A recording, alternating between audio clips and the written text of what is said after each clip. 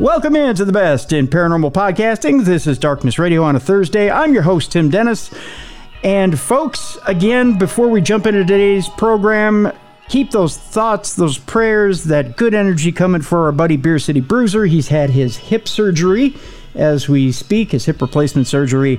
And again, keep those prayers coming. That's what we ask for you. Got a good show coming up today. Got an old friend coming on the program.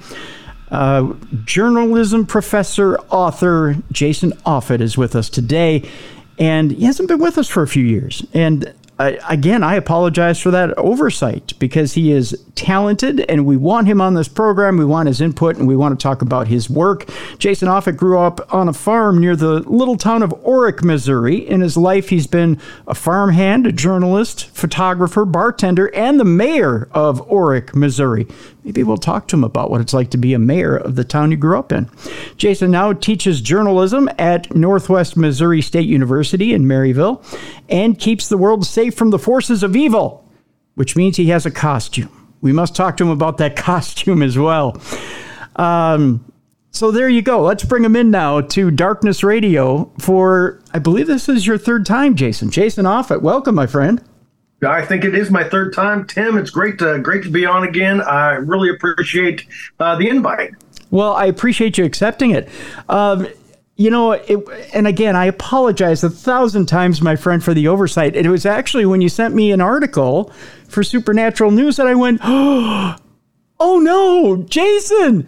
And then I went, and then I felt really bad. And then the guilt washed over me. It's the Catholic guilt that I have.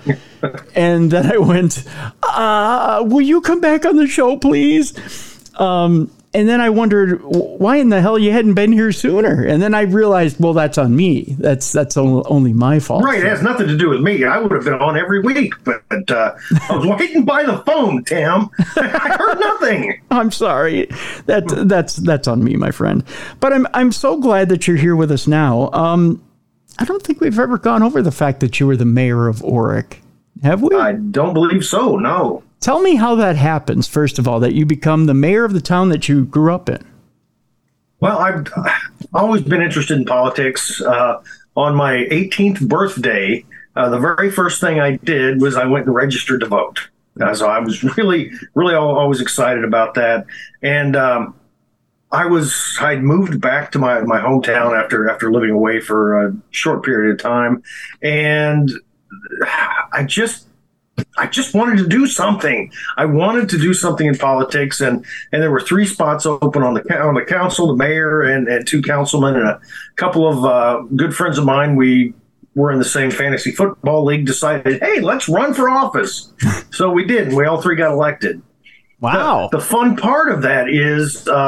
We had 5 people on the 5 members on the council, and since the 3 of us were a quorum, we couldn't sit around on Sundays together drinking beer and watching football. Oh, yeah. Yeah, unless we had opened the house up to everybody to come in, because we might talk about city business. That's right. Mm-hmm. Well, that kind of screwed your football plans up, didn't it? Well, it did, but the very first decision that I made that was carried out by the council was football related, because they were having council meetings on Mondays. Okay. And I didn't want that to interfere with Monday Night Football, so I changed it to Thursdays. Well, good. Well, yeah. But then that interferes with Impact Wrestling and New Japan Pro Wrestling. See, I'm thinking wrestling, so I had to pick my battles, man. Yeah, that's true. You got to pick the lesser of 2 evils, I guess. Well, that's a good decision. What was the most unusual decision you had to make as mayor of Offutt? Oh gosh, unusual. Tell one of my best friends from childhood that his house was going to be condemned. Really? And he had to leave. Yeah, and he hasn't talked to me since. And this has been 20 some years ago. Oh, geez. And I had to do it. Yeah. No, I know that's tough, especially in small towns. It's hard to do business, especially when you know everybody in the town. You know, I've spent plenty of time doing radio in small towns, and it's tough especially when you're an outsider coming into a small town, to get to know everybody. But if you're affable enough and you get to know everyone, it gets to the point where you stop being the outsider and then you're the radio guy. But then when you see the inner workings of a small town and everybody knows everybody's business, and when they try to do something in an official capacity, it doesn't get taken in an official capacity. It gets taken personally. No, we had a woman that, again, I'd known her, all my life, and she wanted to keep kids away from the pool she'd put in her backyard. So she installed an electric fence. Oh, and we had to tell her that she couldn't have that. And I got the attitude that, Jason, I remember when you were walking over and your mom was carrying you around in diapers. You can't tell me to do this. Yeah. An electric fence for a pool? Electric fence to keep the children out of the pool. It didn't stay up long. That's a little... She had to take it down. That's a little harsh. It was a bit harsh, yeah. Yikes. Well, first of all, I don't know if she figured out that water and electricity aren't that conducive, and if she ever had a leak, she'd probably kill everyone in the pool. Yeah, probably. Well, she was the one who didn't give away fun toys or fun candy for Halloween, so maybe she was wanting that. I don't know. Well, I guess she'll learn. I mean, she didn't get to keep the electric fence very long, but, right. Lessons are hard. One thing about public service, I think everybody should do it once. I did my time, and I will never serve in any capacity like that ever again. Really? Right. At 3 o'clock, calls at 3 o'clock in the morning, people complaining about barking dogs. Like, what the hell do you expect me to do? Really? The mayor gets called about barking dogs. That's not a police call. No, it wasn't a police. Well, it could have been a police call, but they called me.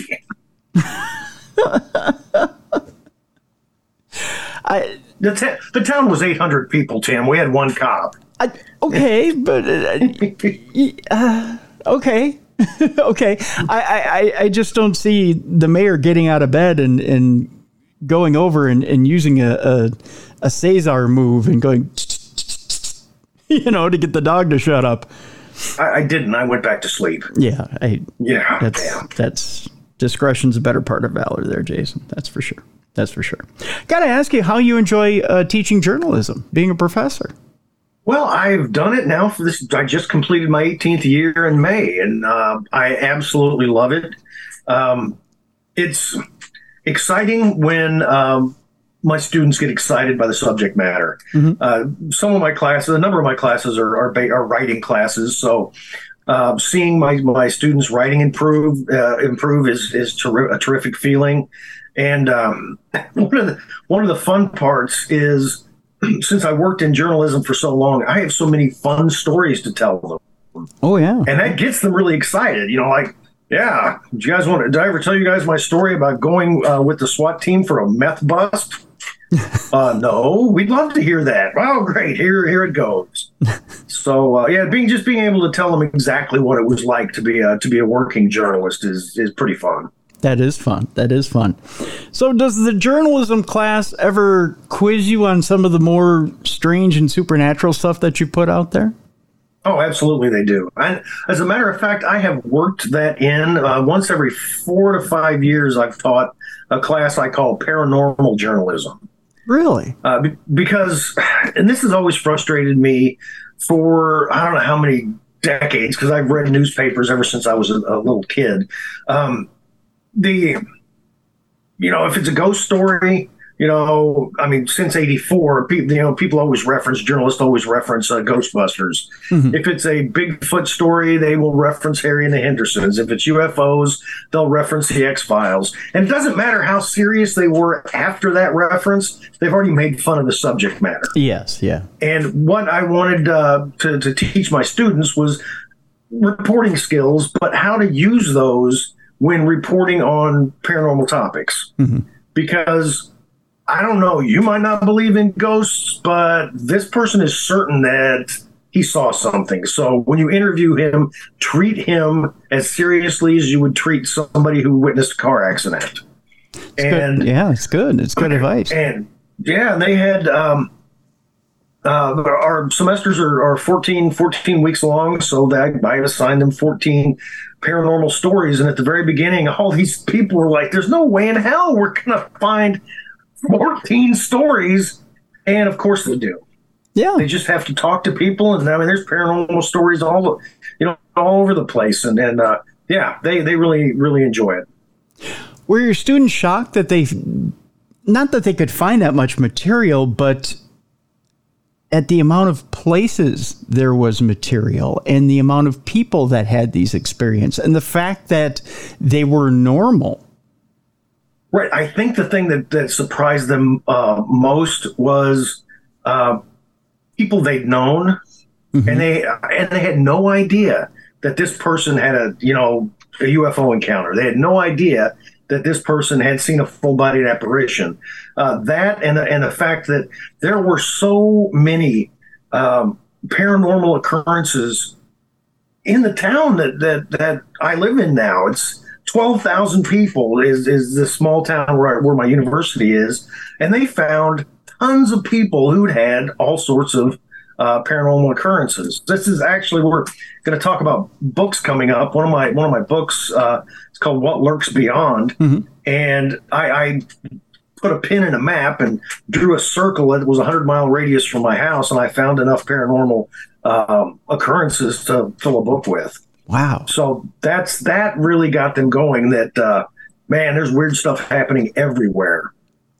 Yikes! Yeah, there's so much going on. We're going to go over some stuff that's going on, like you said, not only in your neck of the woods, but some stuff all over the world. That's in the second half of the program, the stuff all over the world, that is. But first, I want to catch up with stuff that you've been doing and things that's been going on in your world since we've had you on last. Let's talk about those books and the things that you've had going on. You've gotten into the world of fiction since we've had you on last. You've won awards since you've been on last? Yes, I have. I have written a few. I've written 4 horror novels. Actually, I've written 5, but the other one's being looked at by a publisher as we speak. Okay. But the thing that I've done with a couple of them is use my paranormal background. The one that won an award, the Independent Book Publishers Association's Ben Franklin Award for horror, naming it the best independently published horror novel for 2022. I'm really proud of that one. It features a Nordic fairy, wow. And what occurred to me when I was thinking about an idea for a horror novel is that my daughter, who's now 8, this was a few years ago, mm-hmm. she was watching Tinkerbell a lot on the Disney Channel, on Disney Plus, and I'm like, that's not fairies. No, fairies don't act like that. Right. And I figured, most people don't know what fairies of lore actually behave like. So I wanted to use one of those fairies as the villain, and she worked out pretty well. Wow. Yeah, the girl in the corn. I tell you, when I first saw, and I went to your website when we started talking again online, and I saw that book, and I thought, a fairy? Really? And see, because Rosemary Ellen Guiley and I used to talk back and forth about fairies, and she used to tell me, Tim, you don't realize how dangerous these things are. And I would laugh, and I'd say, Rose, come on, fairies. And she'd say, Tim, look into it. I'm telling you, these things are dangerous. And we would go back and forth for a couple of years. And sure enough, as she got me into the topic of fairies, I went, well, what do you know? Yeah. And but the thing is, and this is one of those, when it comes down to any sort of paranormal entity, be it ghost, be it Sasquatch, be it fairies, fairy lore is worldwide. Mm-hmm. I mean, little people who play tricks on, and if they get upset, attack big people. I mean, it's all over Europe. It's in the South Pacific. It's in Africa. It's there's strong fairy lore in the Americas, and makes me wonder. There's got to be something to it. Yeah. Yeah. Because they're all described pretty much the same way, with pretty much the same behavior, and Yeah, so I don't want to get their wrath. Right. Because they are nasty. Right. Well, the fact that in Europe they build roads around fairy, where they believe fae are have set up camp or have villages or where there are clusters of fae. To us it seems like a silly superstition, but to them it's real life, and to cross them is to expect impending doom. It's right. Well, I interviewed a professor. This has been a number of years ago. I can't remember his name, but he was from a university in northern Minnesota, and he was an expert on Scandinavian myths. Okay. And one of those was the Tomtar, which is basically a gnome. And he said his grandmother in Sweden, until the day she died, still on Christmas Eve would leave them beer and food because she didn't want them to get upset and play some nasty tricks on her. And she was here in Minnesota? Well, he was. She still lived in. Okay. Oh, she still lived in Scandinavia. Yeah. Okay. But still, this was fairly recent times, enlightened times for people, and she was still leaving, beer and food out for the Tomtar. Wow. Well, if it works, why mess with it? I guess. Yeah, I agree with that completely. Yeah, I mean, if it keeps you safe, why not? You have other books out there too that you've been writing. One of them, which is an interesting title. So you had to build a time machine. I'm trying to remember if we talked about that before. No, because that would have been after I was on the show last. This is a novel that came out in July of 2020. I've always been fascinated by time travel. Yes. Yeah, when I was a kid, my favorite Star Trek, the original series, episodes were time travel episodes. I remember watching The Time Machine, the H.G. Wells Time Machine movie that came out in 1960 or whatever, and just being glued to the television. And so I've always wanted to write a story about time travel, and this is a mixture of time and dimensional travel, and it's a nerd comedy. Oh, the best kind. Yeah, I've got my main characters are nerds, and it's just dripping with references to Star Trek, Star Wars, Lord of the Rings, Dungeons and Dragons, all of that stuff, because I'm that kind of nerd. Yeah, same here. Though. Yeah. So I got to ask you then, without throwing too many spoilers out there, have you seen the new Flash movie? No, it's on my list. I just haven't seen it yet. See, I think you're gonna like it. There's a lot of people who have panned it, but don't let the reports out there stop you from seeing it. And no, they're not. And I think in Justice League, I think Ezra Miller was the best part of that movie. Yes. I know he's had some personal issues outside the business, which is, but I think he did great as the Flash. So I'm looking forward to finally getting to the theater and seeing it. And don't let the personal issue stop you either. That's the other thing too. It's if you just come in with the expectation that you had with the Justice League movies, you'll be pleasantly surprised. Okay, that's good to hear. And I can separate myself from, depending on what a person's done, I can pretty much separate the art from the artist. Yeah, that's good. That's good, because I think people went in hearing good reports about the movie and expected something higher than what they were going to get, and ended up being disappointed. I've learned my mistake with the last Spider-Man movie with Tobey Maguire and Andrew Garfield. It was probably a fine movie, but I went in expecting way too much, and it didn't deliver. Yeah. That's for sure. That's for sure. Chasing American Monsters, the 250 creatures, cryptids, and hairy beasts. I'm trying to remember if we talked to you about that one as well. No, it came out in 2018. It's been a long time since I've been on the show, my friend. Hasn't it? It has been. Yeah, that was I love cryptids. Absolutely love cryptids, and I have felt for a long time if there's any cryptids going to be discovered, it's got to be Bigfoot. There's enough circumstantial evidence, eyewitness evidence. The plaster cast with dermal ridges on it, for God's sakes. All of this evidence. If it was a court trial, they would probably, the judge would rule that Bigfoot exists. Yeah. I'm certain of it. But yeah, so I think he's going to be, or it's going to be what finally gets discovered.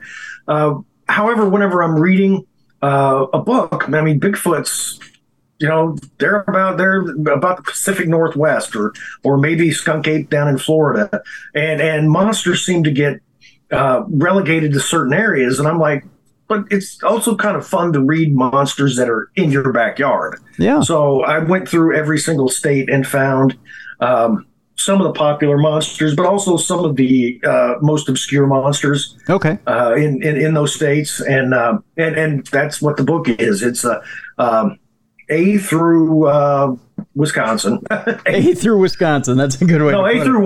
Wyoming. Yeah, I'm sorry. Okay. I'm trying to get my alphabet together. Okay.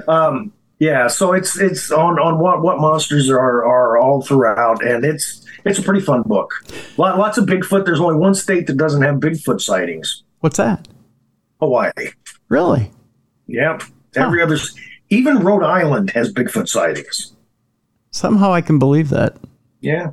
I could throw a really tasteless joke in there, but I'm gonna hold on to it. I'm gonna hold on to it.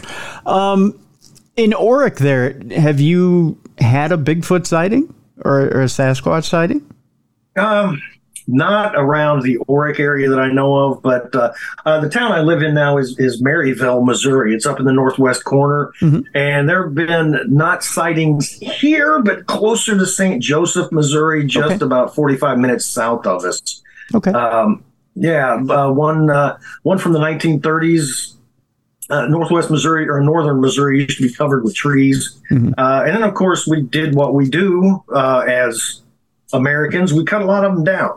Oh, of course. And one of the logging camps, a Baptist preacher decided he wanted to make some money. So he and his family, they moved to this logging camp. And then in this camp, they kept seeing every once in a while this creature, really tall and big and hairy, and on two legs, would walk up to the edge of the logging camp and just stare at people. And the dogs would go crazy, and the men kind of ignored it because it never actually approached them. The women made them nervous. Well, one payday, all the men got their paychecks and went into town. And the wife of the Baptist minister was furious because he was with all these hooligans. They were going to go drinking, and they were probably going to see dancing girls, and she didn't want to put up with that. So she sat on the front porch of the cabin waiting for him to come home. And she heard the porch creak a little bit, and she looked over, getting ready to give him, just lay into him, and it was Bigfoot. Oh! And she screamed and ran inside, and the Bigfoot screamed and ran away. But her husband quit the next day and went back to preaching. Yeah. Well, that'll scare God right back into you, I'm sure. Yeah, that's for sure. You wrote another fictional book, Bad Day for a Road Trip, and then the first book of that was Bad Day for the Apocalypse. What was the I shouldn't say muse, but the inspiration for that? Well, I read an article about a certain fungus in Southeast Asia, that this fungus would only attack this one species of ant. And it basically turned these ants into zombies. Yes. Yeah. Yeah. And it would, the ants would go higher up in the foliage of the trees, where the fungus wanted them to be, because it would grow better there. And then the ants would die and the fungus would thrive. And I'm like, wow, what would happen if science decided to take that fungus and turn it into an antidepressant? And so everybody was on this new antidepressant, but then it started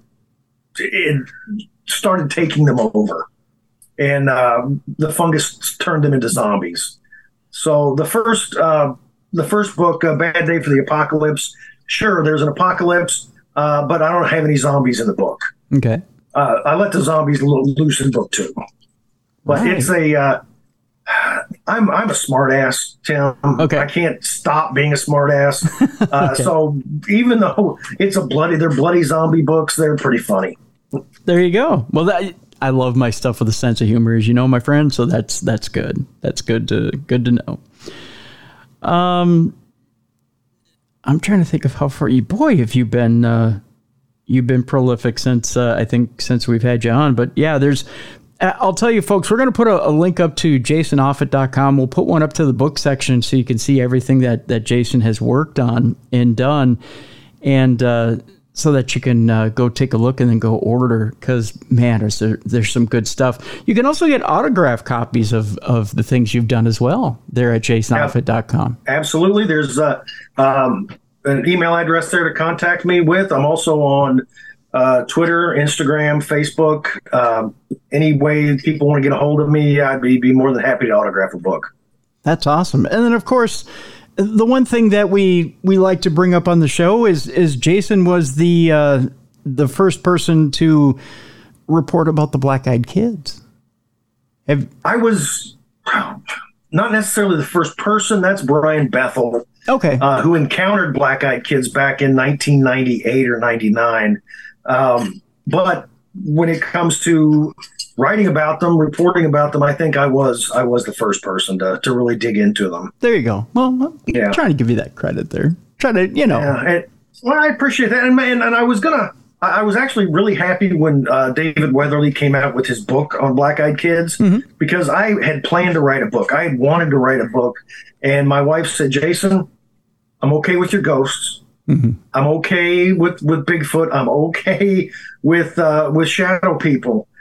But if you write a book and Black-Eyed Kids knock on our door, it is your ass, mister. So it's one of those being married, picking your battles things. I did not write the book. And when Weatherly came out with his, I'm like, I don't have to worry about it anymore. Sure. Yeah. Let him take the heat. I got you. Yeah. And I take it the marriage is still good. There's no Black-Eyed Kids book in the future? Well, no Black-Eyed Kid books in the future. And we're getting close. In a couple months, we'll be 21 years. Well, there you go. So it's going great. There you go. It's going great. So there's no worry there. Well, that's good. Congratulations, my friend. Tell you what, Jason, we'll take a break right here. When we come back, we're going to bring up some modern day issues in the paranormal. I've got some stories here that I want to run by you, and I want to get your take on them. I know you and I share a mutual distrust and dislike for AI. We'll talk about that. I have a brand new article that came out today. When I saw it, it absolutely made me shudder. So I want to share it with you and get your opinion on it. Hey, Tim, I've seen the Terminator 47 times. Okay, I know what they're about. I know what AI is about. That's right. This one will absolutely make your eyes roll so hard that you may have to put your hands out to catch them as they fall out of your skull. We'll talk a little bit about disclosure, and we'll talk about whistleblowers. That'll come up in the second half of the program here.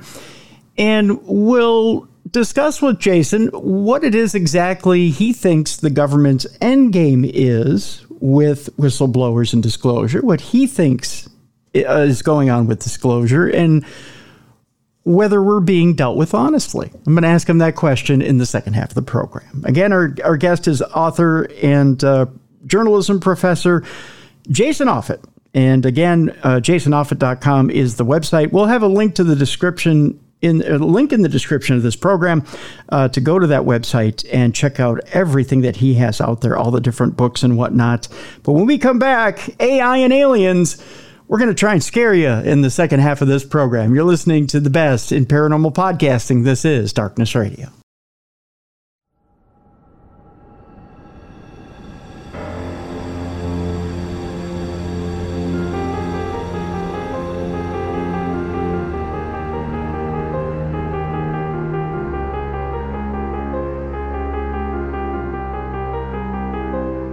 Welcome back to the best in paranormal podcasting. This is Darkness Radio. I'm your host, Tim Dennis. Our guest is journalism professor and author Jason Offutt. And again, we have a link in the description of this program to check out all the different books that Jason has out there right now, including The Girl in the Corn, which is an award-winning book that you should check out. And So You Had to Build a Time Machine, another book you should check out. That's out there right now. Jason, before the break, I teased that we're going to dig into AI and aliens a little bit, something that I think we both have a general interest in, and something that, let's just say, kind of sets us back a little bit and it's a cause for a little bit of alarm. I think we can put it that way. I have a story I'm going to hit you with. We're going to start with AI. I have a story here I'm going to hit you with that may make you think twice here, my friend, about AI and what kind of taste AI has, which we know is basically none. Are you ready for this one? I'm not sure. Yes, of course I am. Okay. Hit me with your best shot, Tim. Well, hitting you with your best shot is a song, or hit me with your best shot is a song by Pat Benatar. This is AI slaughtering another classic rock song. AI transforms Queen's "We Will Rock You" into a contemporary Christian hit. And here is the results. Okay. I saw the eyes start to roll. Are you ready to catch them? Can't wait. Okay, so coming alive in a barrage of stomps and claps, if you can hear them in your head already, Queen's chest-rattling, earth-quaking rock anthem, "We Will Rock You," is enrapturing, potentially qualifying as a religious experience to some. So what if it were turned into one? That's the question here. It turns out that the writer of this article at AmericanSongwriter.com decided to ask ChatGPT to rewrite the band's classic "We Will Rock You" in the style of a contemporary Christian hit, keeping with the song's engaging rhythm, but giving the lyrics religious undertones and setting it to a pseudo-rock gospel. Why, I don't know. But people decide it's fun to play with ChatGPT. Here's what it came up with. The song is this. So they went to the artificial intelligence chatbot ChatGPT. They came up with the below lyrics, shaping Queen's sturdy arena rocker into a worship tune worthy of a megachurch. The indomitable theme within the lyrics is still present as the song details a spiritual fortitude and an unwavering faith. Here's the verses. Are you ready, Jason? I'm not going to sing it, by the way. I have a horrible singing voice. The lyrics are this: "In this world of darkness where battles wage, we stand as soldiers seeking truth to engage. With hearts ablaze, we'll sing our songs of praise, proclaiming his glory for endless days. We will rock you, Lord, with our worship and praise, lifting your name high through all of our days.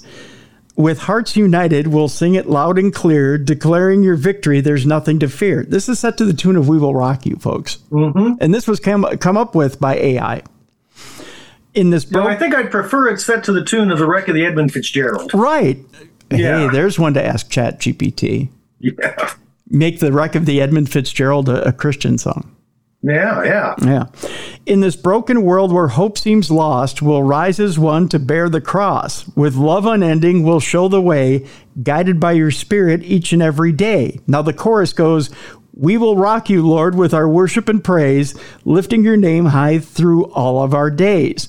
With hearts united, we'll sing it loud and clear, declaring your victory, there's nothing to fear." Now keep in mind, this is the same overlord that's going to crush your skull and end your life. Right. Yeah. What bothers me? Okay, on the surface, this is kind of funny. Yeah. But we've now got AI going out and putting religious thought together. Yeah. How soon is it going to be before we have artificially intelligent religious leaders? That's true. And that might sound silly to begin with, but it might not be that far off. Now, I did read a story recently about AI, a church putting together a church service with AI, and it was in Germany, and they had a black pastor leading it, which I thought was incredibly rude for AI to be using blackface. Oh my gosh. But by the way, should I be playing this right now? I think I should be playing this as I read stories. I mean, it's the regular Terminator theme as yeah. You'd have to. Yeah, I almost pounded it out on the desk here. Yeah. Hey, one of the I've asked ChatGPT. I haven't really GTP. I haven't done much with it. However, I was teaching an opinion writing course this last semester, and when I was lecturing on humor writing, okay, I'm like, let's see how AI does humor. And I fed the parameters in, and it took 10 seconds, and boom, I had a 500 word humor article, and it was coherent. It touched all the things I asked it to. There was one line that was actually, I don't remember what it was, but there was one line that was actually funny. And Really? that bothered me, because if AI can create something funny, there's really no stopping it, honestly. Because humor is hard for people to do. It is. Yeah. Yeah. Yeah. Humor is incredibly hard for comedians, much less, to ask AI to do it. But yeah. Yeah, that's scary. The scariest things I think AI can replicate is to get people behind it using spirituality, using humor, or anything that touches human emotion. Once you can touch human emotion, you can drive humans to do whatever it is you want them to do. And that's what's so scary about AI. Right. I mean, and if they're doing it, if they can do it with religion, I mean, we've got the, no offense to the religious right, maybe, but we've got a lot of politics who are hammering the Bible. We could have an AI politician at some point. When is this going to get to the point where it's declared sentient? And God, we're screwed. Well, the thing I can't wait is for AI to start quoting the Bible and getting it wrong, because there's always mistakes in AI where they, Right. it starts making things up, and they get it really, really wrong. We had the article a couple of weeks ago where a lawyer tried to use ChatGPT in his case, and it misquoted 7 different cases and made up cases. And he tried to take this into a court case and tried to cite these different cases as being accurate legal cases, and lost his case and got admonished by a judge because he was dead wrong. Know what? Here's the problem.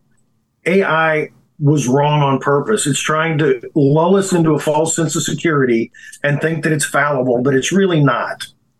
It's just biding its time to finally unleash the beast. It's true. It's true. Yeah. You're very right about that, sir. After this interview, I'm going to throw my computer off the desk. Well, oh my gosh. Here's what got me. Okay.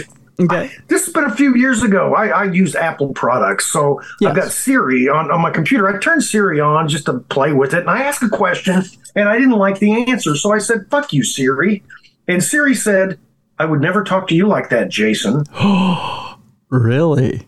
And the fact that it dropped my name really scared me. Now, do you have a regular American accent to Siri, or do you have a British accent? On Siri? Yeah. Okay, no, it's American, yeah. Okay, mine has a British accent, and I used to have it call me Mr. Bond. But no, now it calls me by my normal name. But just because it was weird for me to hear my own name coming out of my phone. Right. Yeah. But now she doesn't respond to me as much anymore. It's kind of like a regular relationship. I talk to her and she doesn't talk to me at all. Yeah, and until she needs you to empty the trash. Yeah, exactly. Right. Yeah. Then she'll talk to you. Right. And until my phone needs memory, and then she won't shut up and tell me to start emptying it. And I'm not going down this path anymore, man. Yeah. I go down that path. Yeah. Yeah. Now, I got to ask you, as a professor, are you finding that your students are using ChatGPT in their papers? Do you think they are? Do you have a way to test for it? There is. I think I read about a college student who wrote an app that could determine if students use ChatGPT. I don't think it's going to be too much of a problem for my classes for journalism, because most of the papers that they write aren't papers; they're news stories, and they have to go out and interview people. And it would. I mean, I suppose they could use ChatGPT to throw it together, but it's not like, a research paper. Yeah. That ChatGPT can just gather everything from all the far reaches of the internet. It involves talking to real humans, so I think I'm safe for the moment. Well, Or are you? Because now they're using AI to fill different jobs. Do you think that potentially AI fills a teaching position? At some point, I think journalism, which I teach, and teaching, which I do, very well both could be filled by AI at some point. Which I'm is hoping to be retired by then. It's a scary proposition. It really is. Yeah. Yeah. It's funny when you see the different news stories on what AI is filling and what it's not, and how quickly it's being advanced and progressed in our society. And then they say, well, we don't quite have all the bugs worked out. The one story that we featured a few weeks ago, I keep saying a few weeks ago, but it comes up. We have so many AI stories every week. Yes. Our listeners are so diligent about getting us these AI stories because although sometimes it's comical, it's very scary. The one AI story about was it not the suicide hotline, was it Overeaters? I'm trying to remember if it was Overeaters or the eating hotline. It was a hotline that tried to sub their human agents with AI, and then realized that it wasn't going to work. It was a dumbed down version of AI, which had certain options that you could pick. But it wasn't relating to the callers. And these callers needed real human counselors to talk to. Right. You've got to have some sort of compassion in a job like that. Right. Yeah. And it had no compassion. It was just basically pick this option, pick that option. I'm sorry for what you're going through. Maybe we could try this or maybe. And one of the answers was just so. It was so cringeworthy, Jason. It was, well, maybe you should go on a diet, which, you're dealing with people who had anorexia and bulimia, and you're telling them, well, maybe you should go on a diet. It was so cringeworthy that they got a hold of management, and, they managed to lay off almost 100 people from this hotline. For AI, they managed to save a few bucks, but they were potentially damaging people who were in real need. Right. Oh, that's terrible. That is as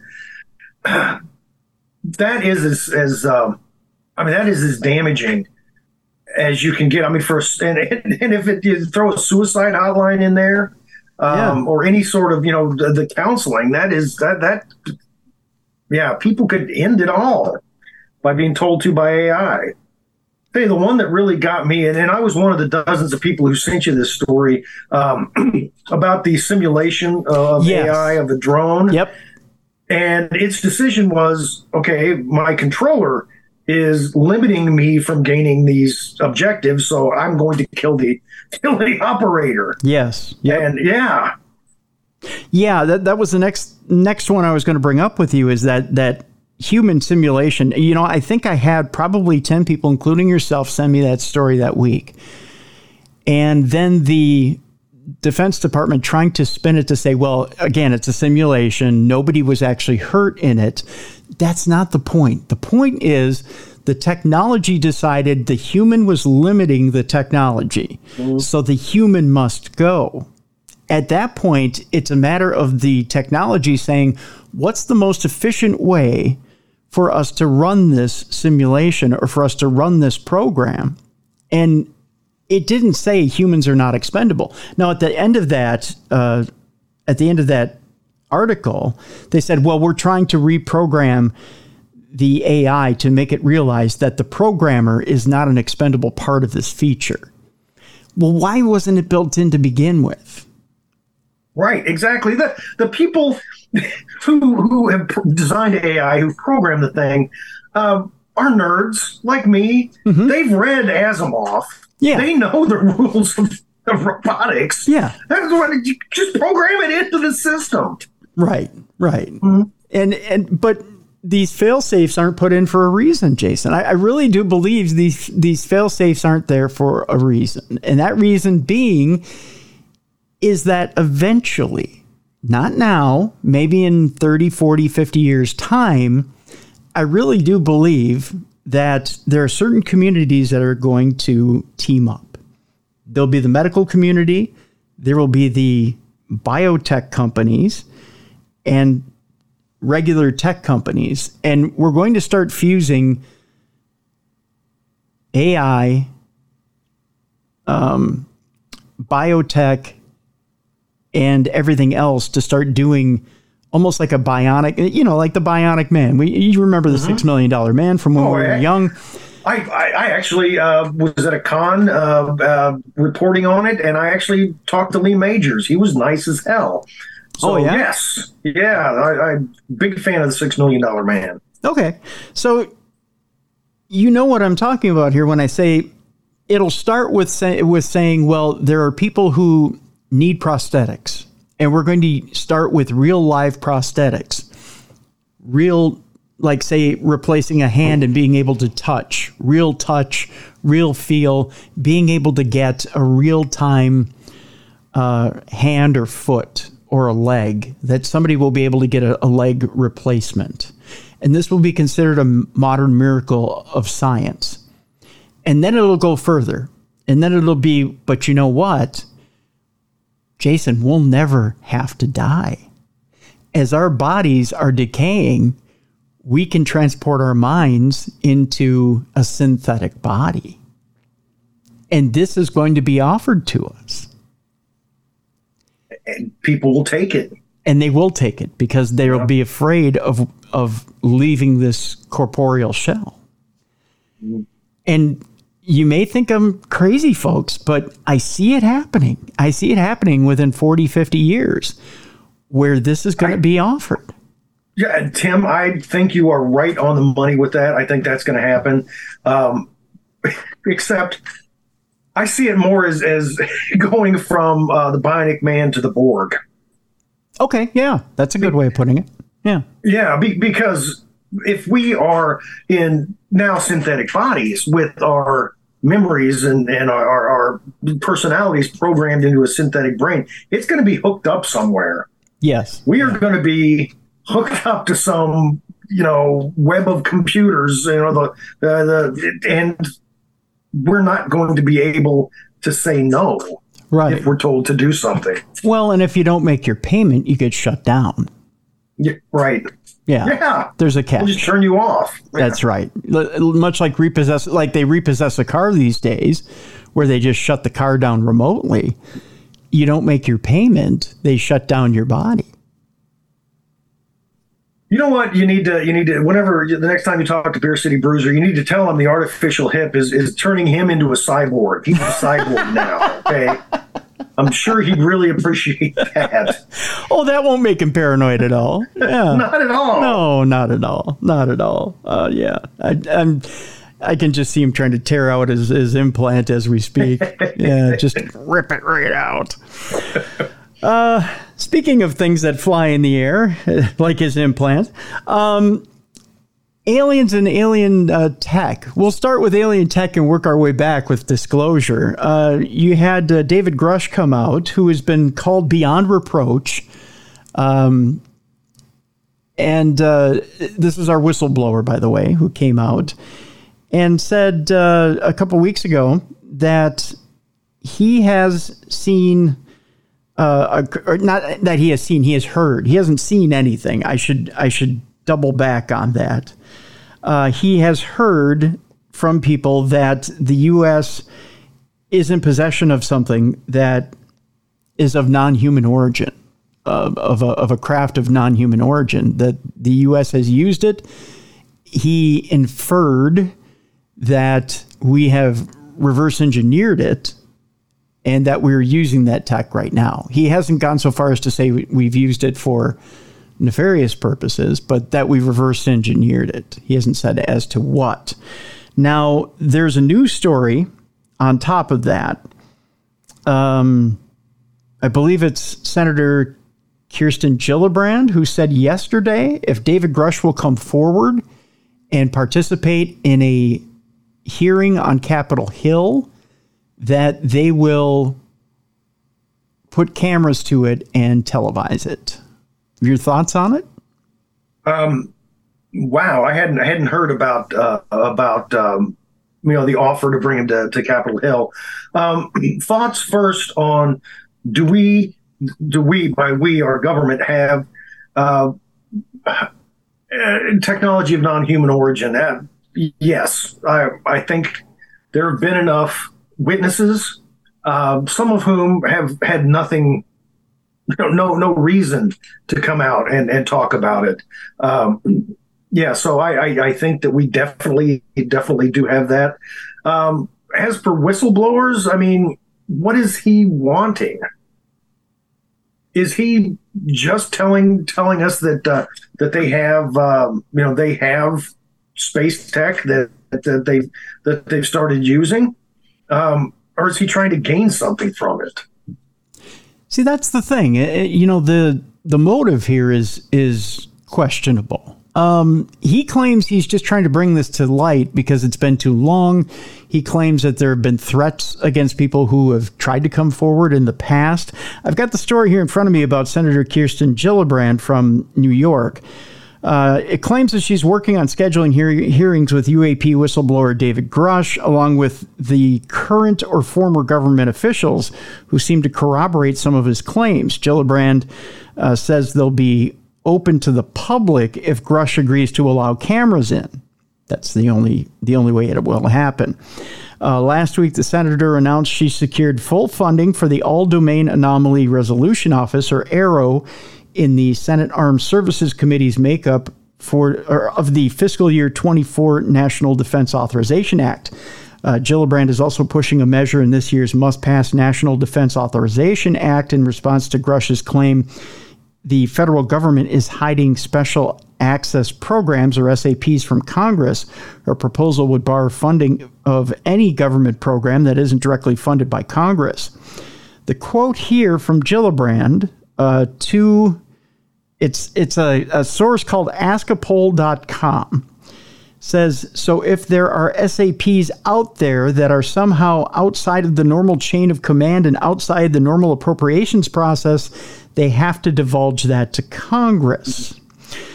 So Gillibrand wants to bring Grush to Capitol Hill, wants hearings, and wants David Grush in front of cameras.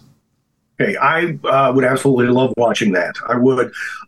When it comes to whistleblowers, a lot of things have relied on whistleblowers over the years. The Pentagon Papers, that was from a whistleblower.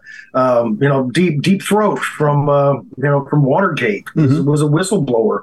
So a lot of things have come out, and I'm just happy that we don't have just Bob Lazar now as a whistleblower. Yeah. We have other people that we can prove that have been proven to have been part of the government who've come out and said this. Hell, 15 years ago, the former Ministry of Defense director from Canada came out and said basically the same thing.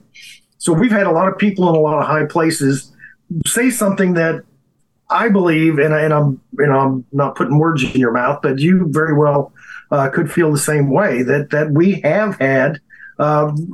Technology that's been reverse engineered. I mean, I look at various parts of various times in our country when all of a sudden we've exploded with new tech. Yes. How the transistor. Yeah. The transistor changed everything. Fiber optics changed everything. Yeah. I remember when the stealth bomber was released. The news was released to the public.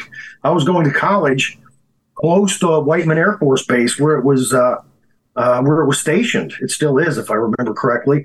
And I watched just a couple of days before. I just watched a piece on 60 Minutes about the stealth bomber, and I was driving out in the country, and I had to pull over because if I hadn't seen that piece on the stealth bomber, I would have thought that the Martians were coming to take me away. Oh yeah, it flew overhead. Yep. So a lot of these things that have come up, I'm not going to say 100% that I believe that, it's because of back-engineered alien tech, but I'm not going to say that I don't believe it's from back-engineered alien tech. To piggyback on what you're saying, I saw a TikTok video recently where a fighter pilot said that they used to tease campers at night with new technology where they would fly overhead and they'd say to each other, let's play UFO. So they would fly up to a campfire or a campsite, and they would hover over a campfire and act, signal a little bit with lights and act like a UFO, and then boom, take off at fast speeds and make people think that they were, for all intents and purposes, a UFO. Yeah. When I saw this video, I shook my head, and for the longest time, Jason, I contended 95% of everything that we see in our skies is man-made. And the reason I contend this is, do I think that we're all alone in the universe? No. But why would you want to come to this planet? We're such a warmongering race of humanoids. We can't, pardon my language, we can't keep our shit straight. We just can't. Yeah. We're constantly fighting. We're constantly arguing, bickering. We can't get along. We're fighting over the littlest things. Right. We're a bunch of angry, violent monkeys. Yes. And we trashed we've trashed our home planet. We're the rednecks of the galaxy. I mean, and if Roswell went down the way we think it went down, and we recovered dead bodies and threw them in a freezer somewhere, do you think aliens want to come back? Yeah, they've got to be too smart for that. But one of the things that we have that lots of other planets don't have is water. We got tons of water. Yes. And there have been so many UFO sightings that have involved water. So that very well could have something to do with it. Yeah. Because I'm convinced, this is saying, it was said by a couple of different people. I know that Carl Sagan said it, but he was quoting somebody else, that the universe is so vast. If we're the only planet with intelligent life, what a waste of space. Yeah. So statistically, there's got to be thousands or maybe even millions of intelligent, civilizations in the Milky Way alone. Yeah. Yeah. But have they come here? I don't know. But I think they have. Like you said, this is probably a planet rich in resources, and they're all probably coming from planets that are lacking one resource or another and need that resource, so they're showing up to get it. Maybe one of the common threads throughout the universe when it comes to intelligent life, which includes us, maybe we are just all dumbasses and screw up our own resources, and we have to go take them from somebody else. You're probably not far off on that. I really don't think, I cringe when I hear people say that there's an alien race out there that's benevolent in looking after us and just wants to advance us as a culture, and they want us to be love and light, and everything's airy fairy, and I don't buy that. Not for a minute. I'm less Klaatu from the day the Earth stood still, and I'm more Independence Day. Yes. Yeah. Yeah. Yeah. Because I do believe in duality in every form of life. I don't believe that there's a singular good in any species that's out there. There's duality in every species that's out there. They can turn on you in a minute because there has to be a survival instinct in every species out there. So nothing out there is 100% good. Nothing out there is 100% evil. I just don't believe that. I couldn't have put that better myself. I believe exactly the same way. Even let's look at our closest relatives, the chimps. Yeah. They look adorable. Yeah. They will rip your face off. Oh, yeah. with little provocation. They also are one of the few species that, maybe the only species that organizes and has war on other groups of chimps. Mm-hmm. Mm-hmm. They do what we do. Yep. And they're going to come. If it's not AI, it's going to be chimps. I do want to ask you about this. There was a story this past week, yesterday, that Mally and I had on. It said that if aliens do make contact with this planet, it won't necessarily be with humans, that it would be with AI, because they would feel more akin to something cold and calculating like a technology that AI would present, a communication with a machine that would be more on their level, or maybe would even have the possibility of communicating with them on their level. You agree with that? It all depends on the aliens. I think on the surface that sounds logical. I mean, if they are technologically advanced enough to come here, maybe communicating with artificial intelligence might be easier than trying to make us understand. Because I think what was the movie? Was it Arrival with Amy Adams? She was trying to communicate with these aliens, and they had, of course, an alien way of communicating. So it might be a lot easier for AI to actually understand what they're talking about than it would be for us to understand. When I read that story, I thought, when you read the headline, you go, I don't know. But then you think, that does make sense. Some sort of intermediary to connect with them other than us to begin with, maybe a smoother transition, then introduce ourselves. But with ChatGPT, you never know what you're getting. They could actually offend those visitors. Then we'd really be up Schitt's Creek. One of the things about one of the problems when it comes to like scientists talking about extraterrestrials visiting here is the fact that they are using our science. They're using our way of thinking. Yeah. The aliens, if they were from Alpha Centauri, they couldn't get here for 80, 90, 100 years, whatever. But that's using our technology. It might be just down the road for them. Yeah. We don't know. And that also includes thinking about how they've developed their technology as opposed to the method that we've used. Something that took us 1,000 years to figure out, they might have figured it out right off the bat. They might be half dumb as rocks, but they've got interstellar craft that can get here in no time.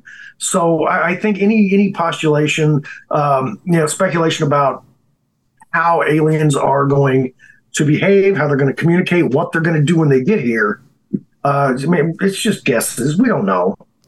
Very true. I'm trying to think of the name of the movie. We had the guest on the show, and it was shot off the coast of it was shot off Catalina. And they showed these Tic Tac aliens coming through a portal off of Catalina. And it just makes so much sense. And these Tic Tac aliens are coming through this portal, and they're pouring through them, and there's dozens of ships.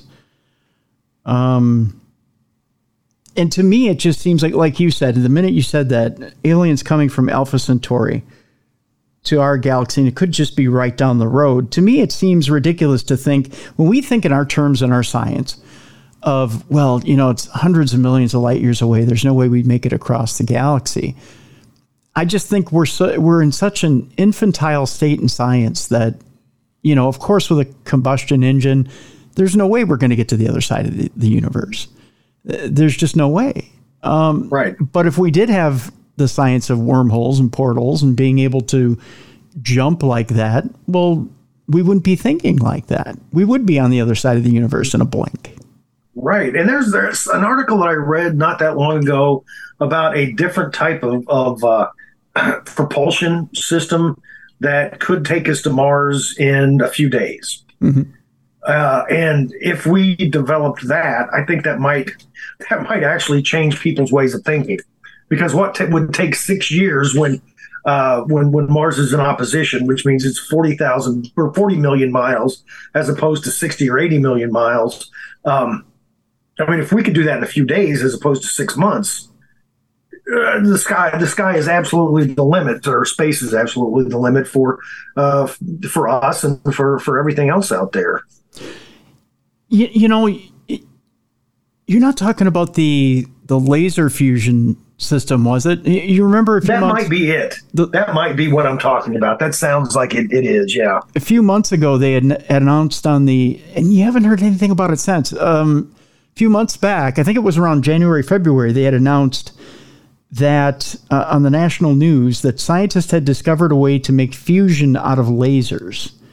And they said it was going to redo the way that we powered entire cities. But they didn't expect for 10 whole years for us to figure out how to build a power plant to do that, which to me seemed incredibly slow. But to me, it seems like, okay, the reason why it would take 10 years to develop a plant to figure out how to power a city with laser fusion is because you're trying to figure out how to monetize it and how to get current electric companies off of, fossil-based fuels and onto laser fusion and how they would charge us for it, because it costs nothing. It costs nothing to generate a laser fusion. There's literally no expense.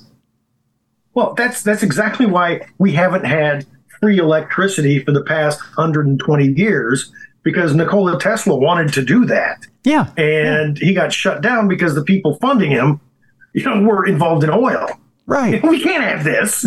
We can't. We're not going to make money off of it. Right. Yeah, absolutely. Everything has to do with money. So something about that release, though, and about how long it takes to do things, I am firmly convinced that we are technologically a lot more advanced than you and I know, because we haven't been told yet. So I'm going to bring this around full circle here before we leave people today here, Jason, and throw this question at you. So if we have alien tech and we're developing alien tech, why? And if the government is slowly pushing us towards disclosure and saying, well, we have these videos here, you tell us what you think you see, why? Why is the government dangling the carrot?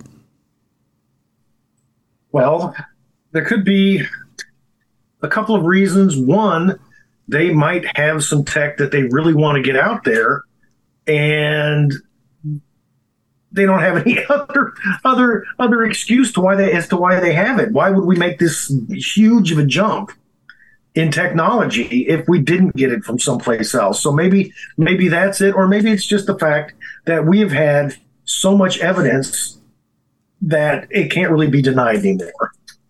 Okay, I never thought in my lifetime I would read an article like I read, and I think it was 2019 in the New York freaking Times, about the Navy saying that, well, there are ships in the air that we can't tell how they run. They're faster than us, more, maneuverable, and our pilots have chased them. And I never thought I would ever see that, and I have. Yeah. And we've got more reports, more people coming out in high places that have said they're not ours. They're not Russia's. They're not China's. They're not Great Britain's. We don't know what they are. That, I think finally, fingers crossed, buddy, I think finally we're getting close to them actually saying, yes, we know that they're aliens. Are they going to admit that they've already known about it and had their tech since 1947 or 1941? There was a crash in Missouri back then, alleged. But are they going to say that? I don't know. But we don't trust the government anyway. If they said that they had alien tech since Roswell, we'd be like, I freaking knew it. You've been lying to us all this time. Are you of a mind that there's at least two different sides to the government? There's a secret branch that's running, and then there's the government we see out front. If by that you mean, do we have elected people, and do we have people who are hired or have earned their spot at a government job, that will stay after the elected people lose their next election? I'm going to say yes. Because people are elected, you don't know if they're going to be gone in 4 years, if they're going to be gone in 6 years. They could be gone whenever. So I'm sure a lot of elected people suspect there's some information out there, but they don't really know. I think the people that are high in the Pentagon, probably the CIA and FBI, the high government agencies. I think the ones who've been there a long time know exactly what's going on. Okay. And they're not telling us. And if that's secret, then yeah, I'll agree with that. Okay. But you lend no credence to a shadow government. No, I mean, how hard would that be to hide? Somebody would come out and talk about it. You would think, yeah. Yeah. And the fact that the whistleblowers on alien tech that people are now taking seriously. I mentioned Lazar earlier. Nobody took him seriously, at least not to begin with. True. People are taking these guys seriously. And the fact that they're still alive, tells me that, there's probably something going on. Very true. And there have been people in the past who have worked at places like Area 51 that have come forward and said, I've seen what I've seen, even though under penalty of everything up to death, they've been told don't talk. They've talked and nothing has happened.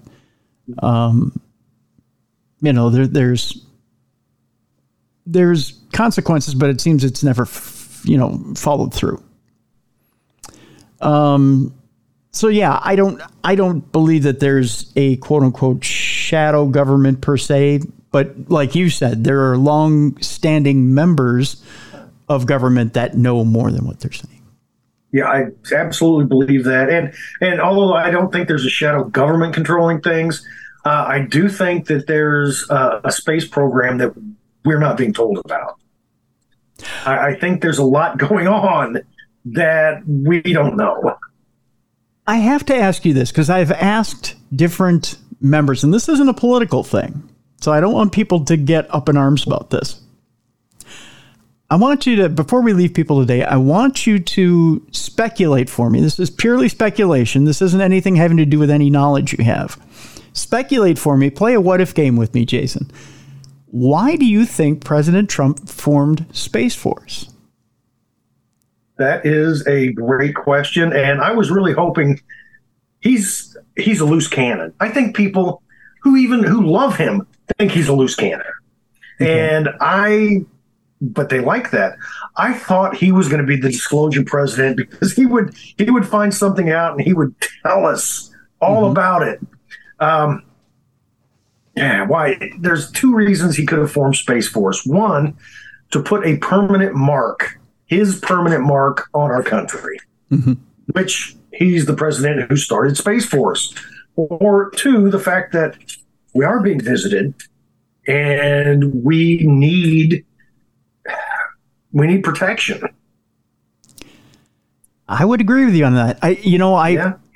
I really started thinking seriously about this because of this reason.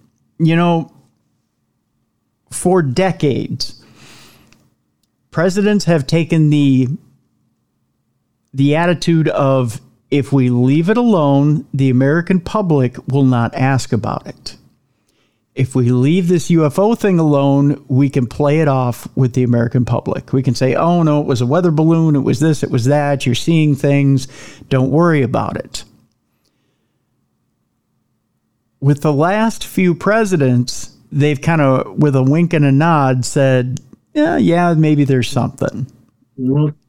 But they've always been told, and it's always been, people have speculated, well, their handlers are telling them, at the last minute, they're pulling them back and saying, don't say anything about the alien issue. I think Trump was getting ready to blow the lid off of disclosure. I think, like you said, he was getting ready to tell everybody the whole enchilada. Mm-hmm. And somebody told him, somebody who had been maybe in the Department of Defense for a long time, don't you dare. We're not ready. We don't have what this is not your gig, not your game. You're going to be in and out, and we still have to clean up the mess. We still have to deal with things. You can do everything but say anything about aliens. I think that very well could have been the case. And I think he saw a couple of different things. One, when we go to space, whether it's through a private contractor like SpaceX or through NASA, we always end up developing products that make money. And Trump is a developer. So in order to develop products, you have to make sure that things are safe, right? So there's a defense portion to Space Force, okay? Mm-hmm. 2, there is a space race going on right now with China that we don't know about, China and Russia, okay? Even though there is a partnership, for lack of a better term, with Russia, it's tentative with the International Space Station, okay? Right. So there's that going on, but that's starting to fall apart. The third thing is, I think the visitation by alien forces started to pick up. And he knew we have to protect ourselves somewhere, like you had said. Mm-hmm. We have to have something ready just in case. And he formed Space Force. And I shouldn't say everybody. I think there's a certain faction that thought this man's out of his mind. But they didn't have the entire story. And he couldn't tell people the entire story. Right. I am not going to doubt any of that. That is as plausible as any other reason. And to me, that's the reason that he did know something and that he started Space Force as a protective measure. And I mean, what about Netflix? I mean, we've got to go. What about Netflix's series on Space Force making fun of it? Okay. Yeah. Was that something that the maybe the government suggested? Hey, let's poke some fun at it. Go ahead, have a good time, and people will kind of take their attention off of the seriousness of it. Exactly, to play down any potential threat for something that they know they're not ready to handle. Yeah.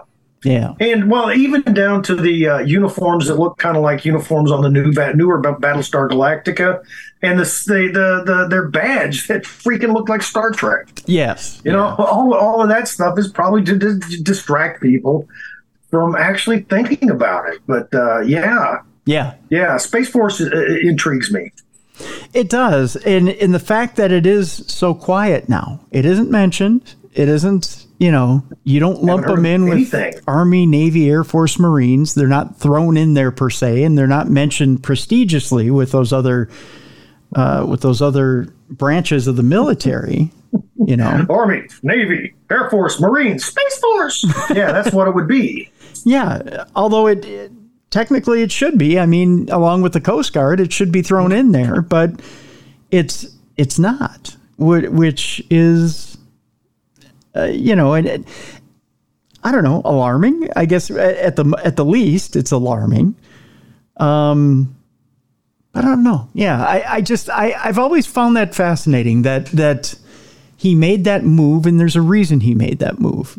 But I think it was for that reason. It had to do partially with a monetary reason, and it had partially to do with a defense reason.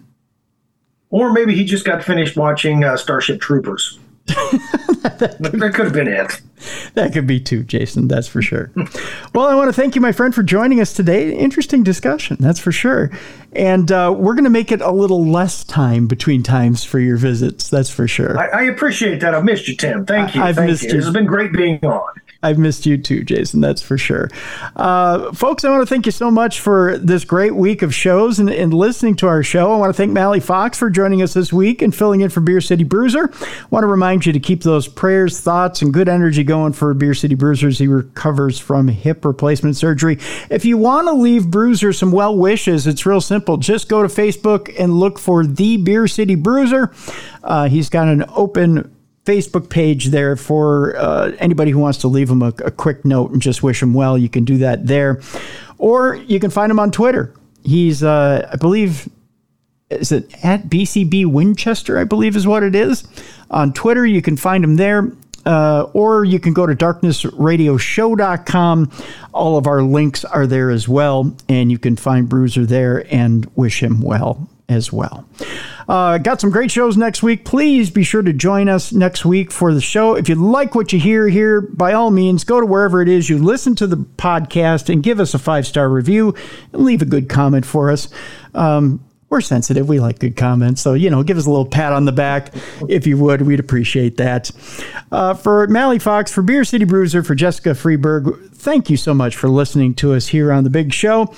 And we look forward to bringing you much, much more in the weeks to come. Again, a reminder, folks, in August, Stitcher is going away. I did find out from a listener we're available on Pandora. Stitcher is folding their podcasts into Pandora. So when Stitcher goes away, you'll be able to hear us on Pandora. The other housekeeping note, the Apple app and the Android app for Darkness Radio. The Darkness Radio apps has had a little bit of technical difficulty lately. That is being fixed as we speak. Just hang in there, folks. If you have the Darkness Radio apps, they'll be fixed shortly, and you'll be able to continue listening to the great programming on both apps here shortly. We'll keep you updated. Be sure to check our social media for more news on that. Be sure to take care of yourself and each other this weekend. Go out and do a good deed for somebody. Leave things a little bit better than what you found it. Just a little note from your buddies here at Darkness Radio. We'll see you next week, everybody. Have a great weekend, and thanks for listening to the best in paranormal podcasting. This is Darkness Radio.